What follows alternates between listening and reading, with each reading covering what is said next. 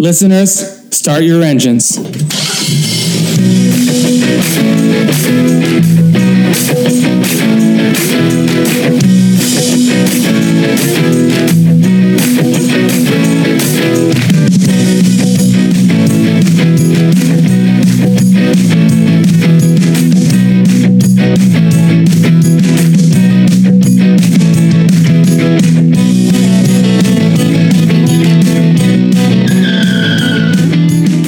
Detours, episode 61. Rob here.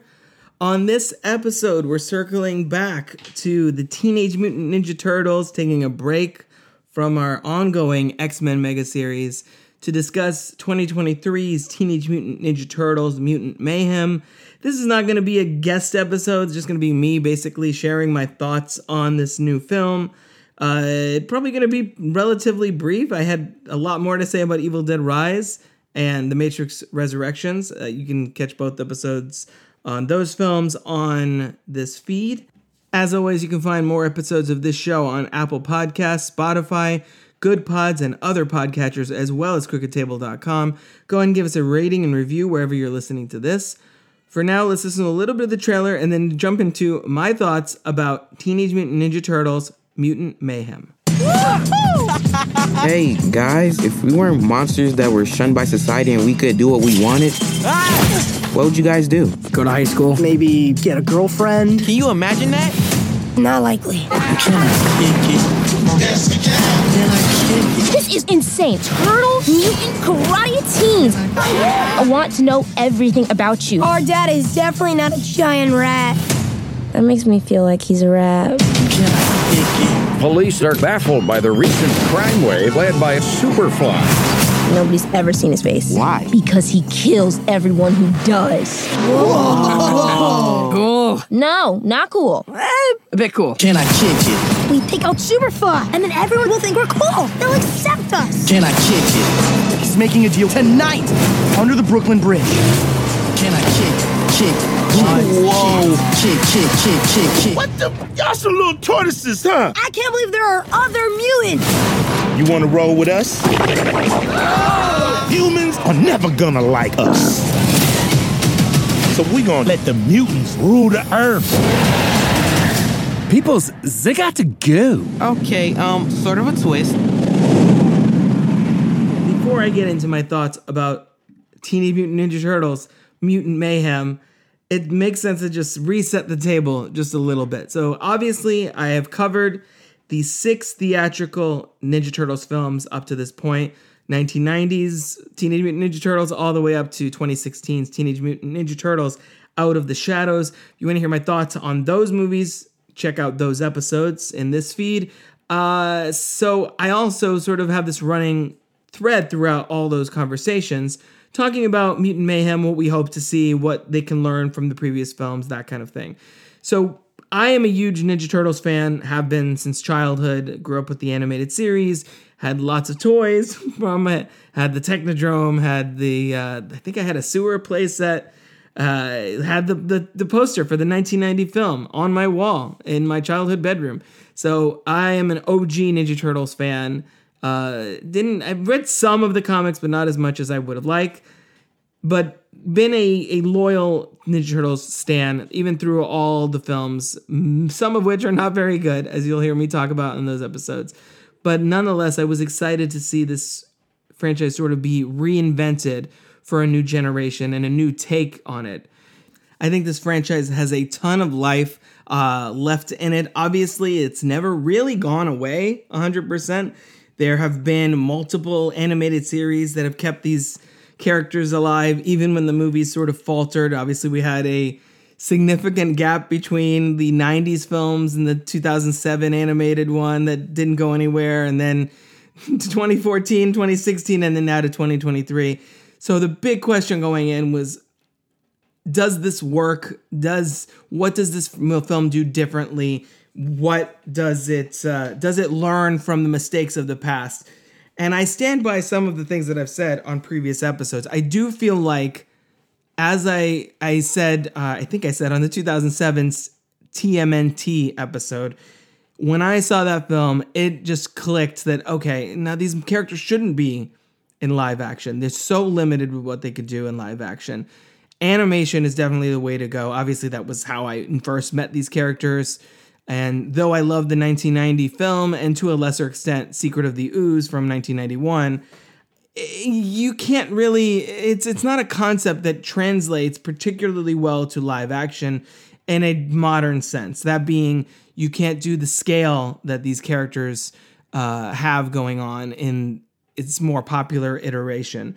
You can't do the fluidity of motion that these characters are supposed to have when they do martial arts. So seeing them in 2007's animated TMNT film really kind of hit that home for me. And I think that stays true with Mutant Mayhem. I think the design here, the animation is gorgeous. I love the sort of hand-drawn storybook, or in this case, comic book inspired design, and the way that all these animated films like Across the Spider-Verse and The Bad Guys and Puss in Boots: The Last Wish and all of these movies are leaning into that more like not broad strokes, but you know what I'm talking about. That where it looks like it's a drawing come to life.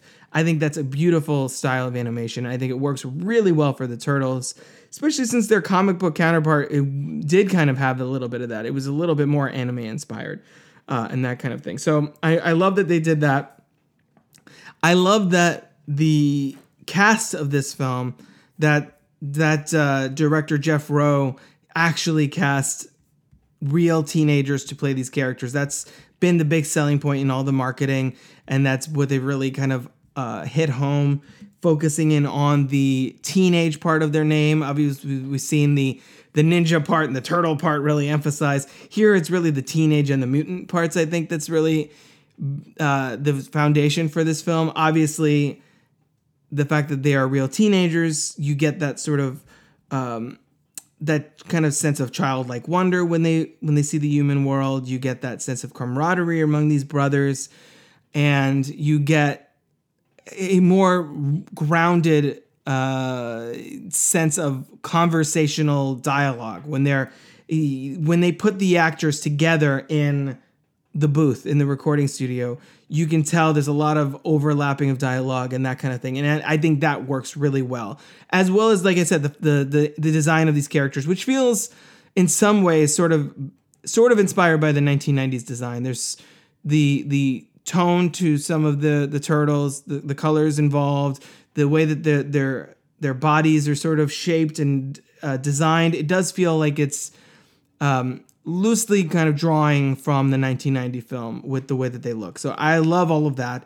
I think that the aesthetic here is really cool. Taking them back to teenagers and reimagining the character of April O'Neil as voiced by Ayo Idibiri. I think having her be a teenager as well as the Turtles, I think that makes that dynamic between them all a little less weird. There's been, in some versions of the characters of this franchise, there's been April sort of having a more flirtatious relationship with the Turtles, which is even stranger, in addition to the multiple species involved, and if there's also an age thing.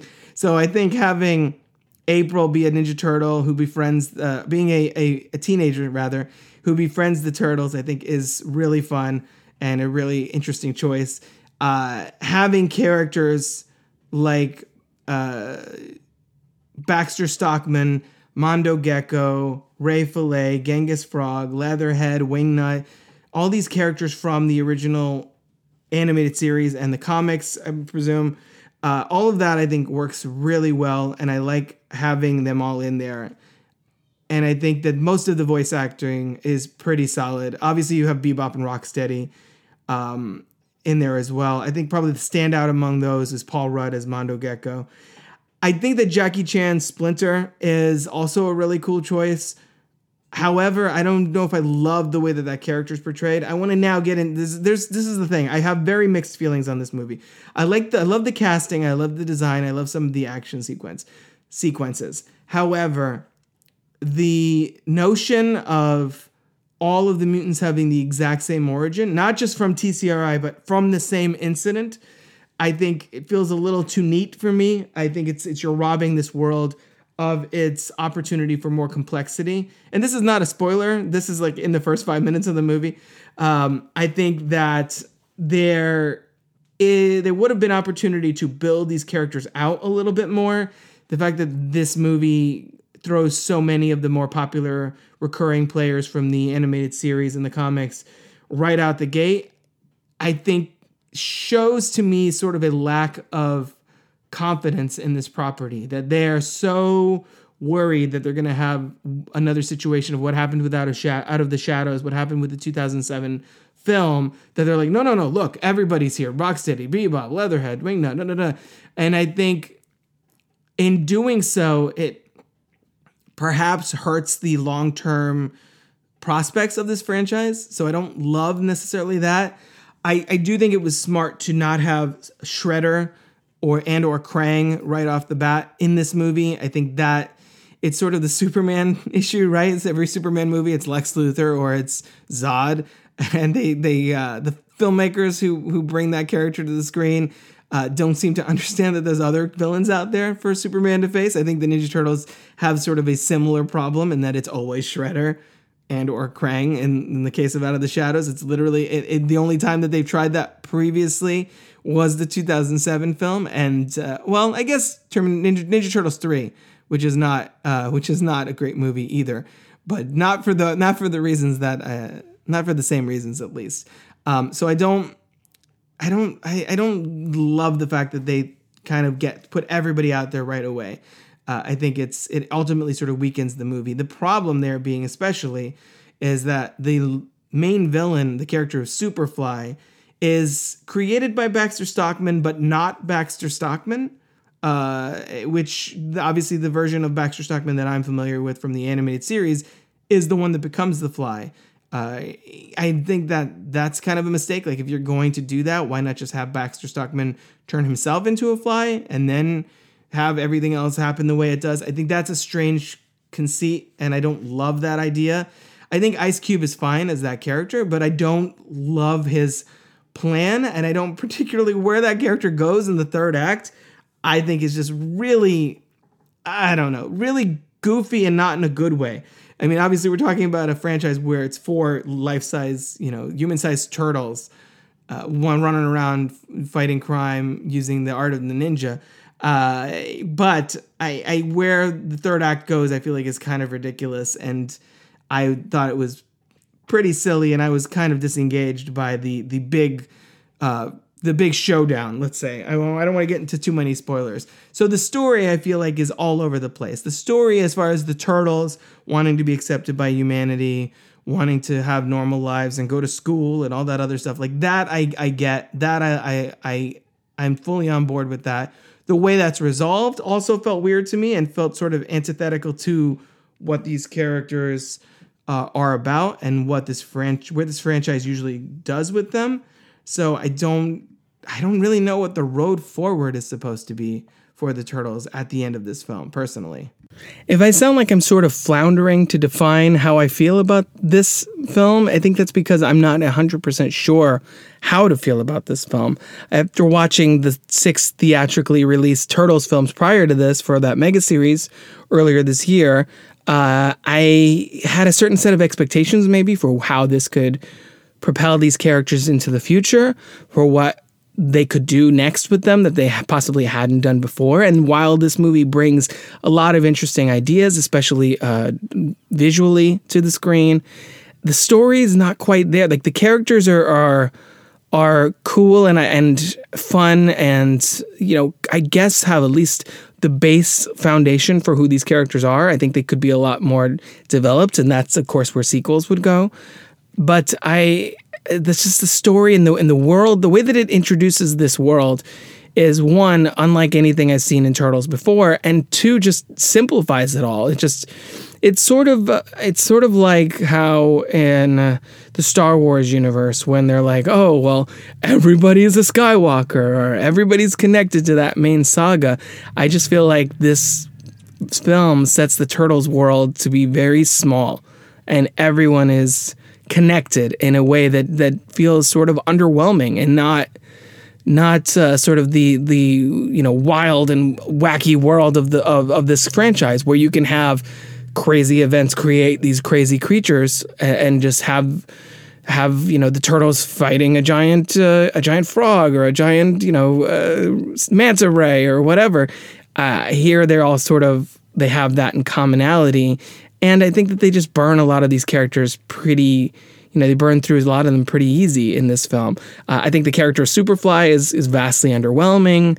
I think the way that the story plays out is fine. I think that's my thoughts on a lot of this movie. If I sound like I'm not taking a very hard stance, that's because as a long-term Turtles fan, one, this is not necessarily designed for a 40-year-old Turtles fan. This is designed for young people.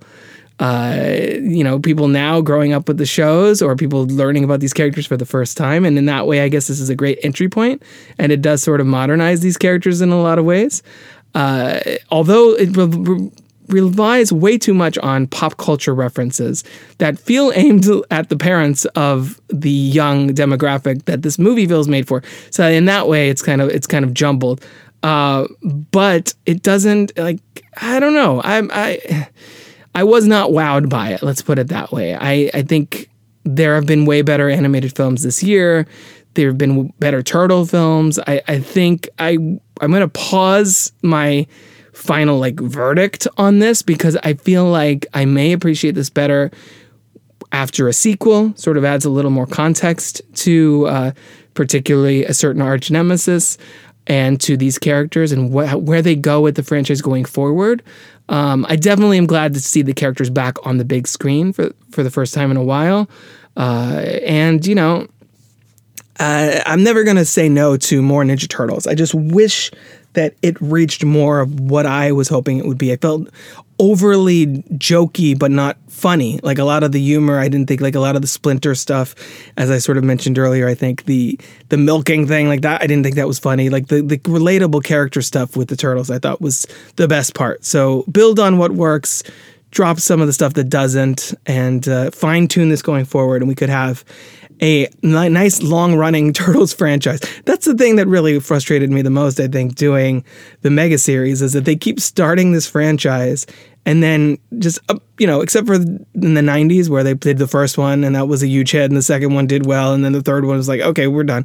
The 2007 film, I thought, had promise. Similarly to this, actually, I kind of would rate them about the same.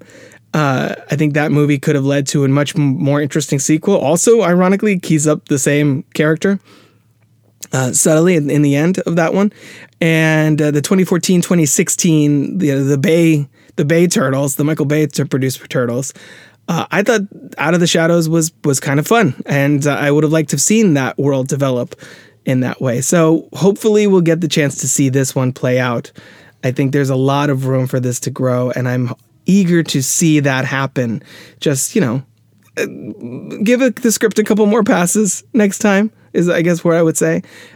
Keep this cast intact 100% and keep this visual style, and we should be in much better shape. But yeah, those are my general thoughts on Teenage Mutant Ninja Turtles, Mutant Mayhem. We'll be back to the X-Men movie franchise next episode and going forward and finishing up that mega series. If you want to hear more of my thoughts on film, you can find me on Twitter/X @CrookedTable.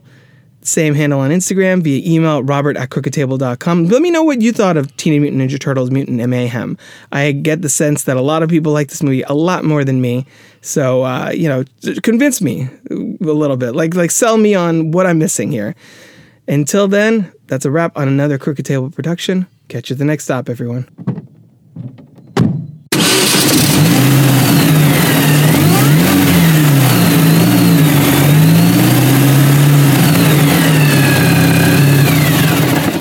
This has been a production of CrookedTable.com. All rights reserved. CROOKED.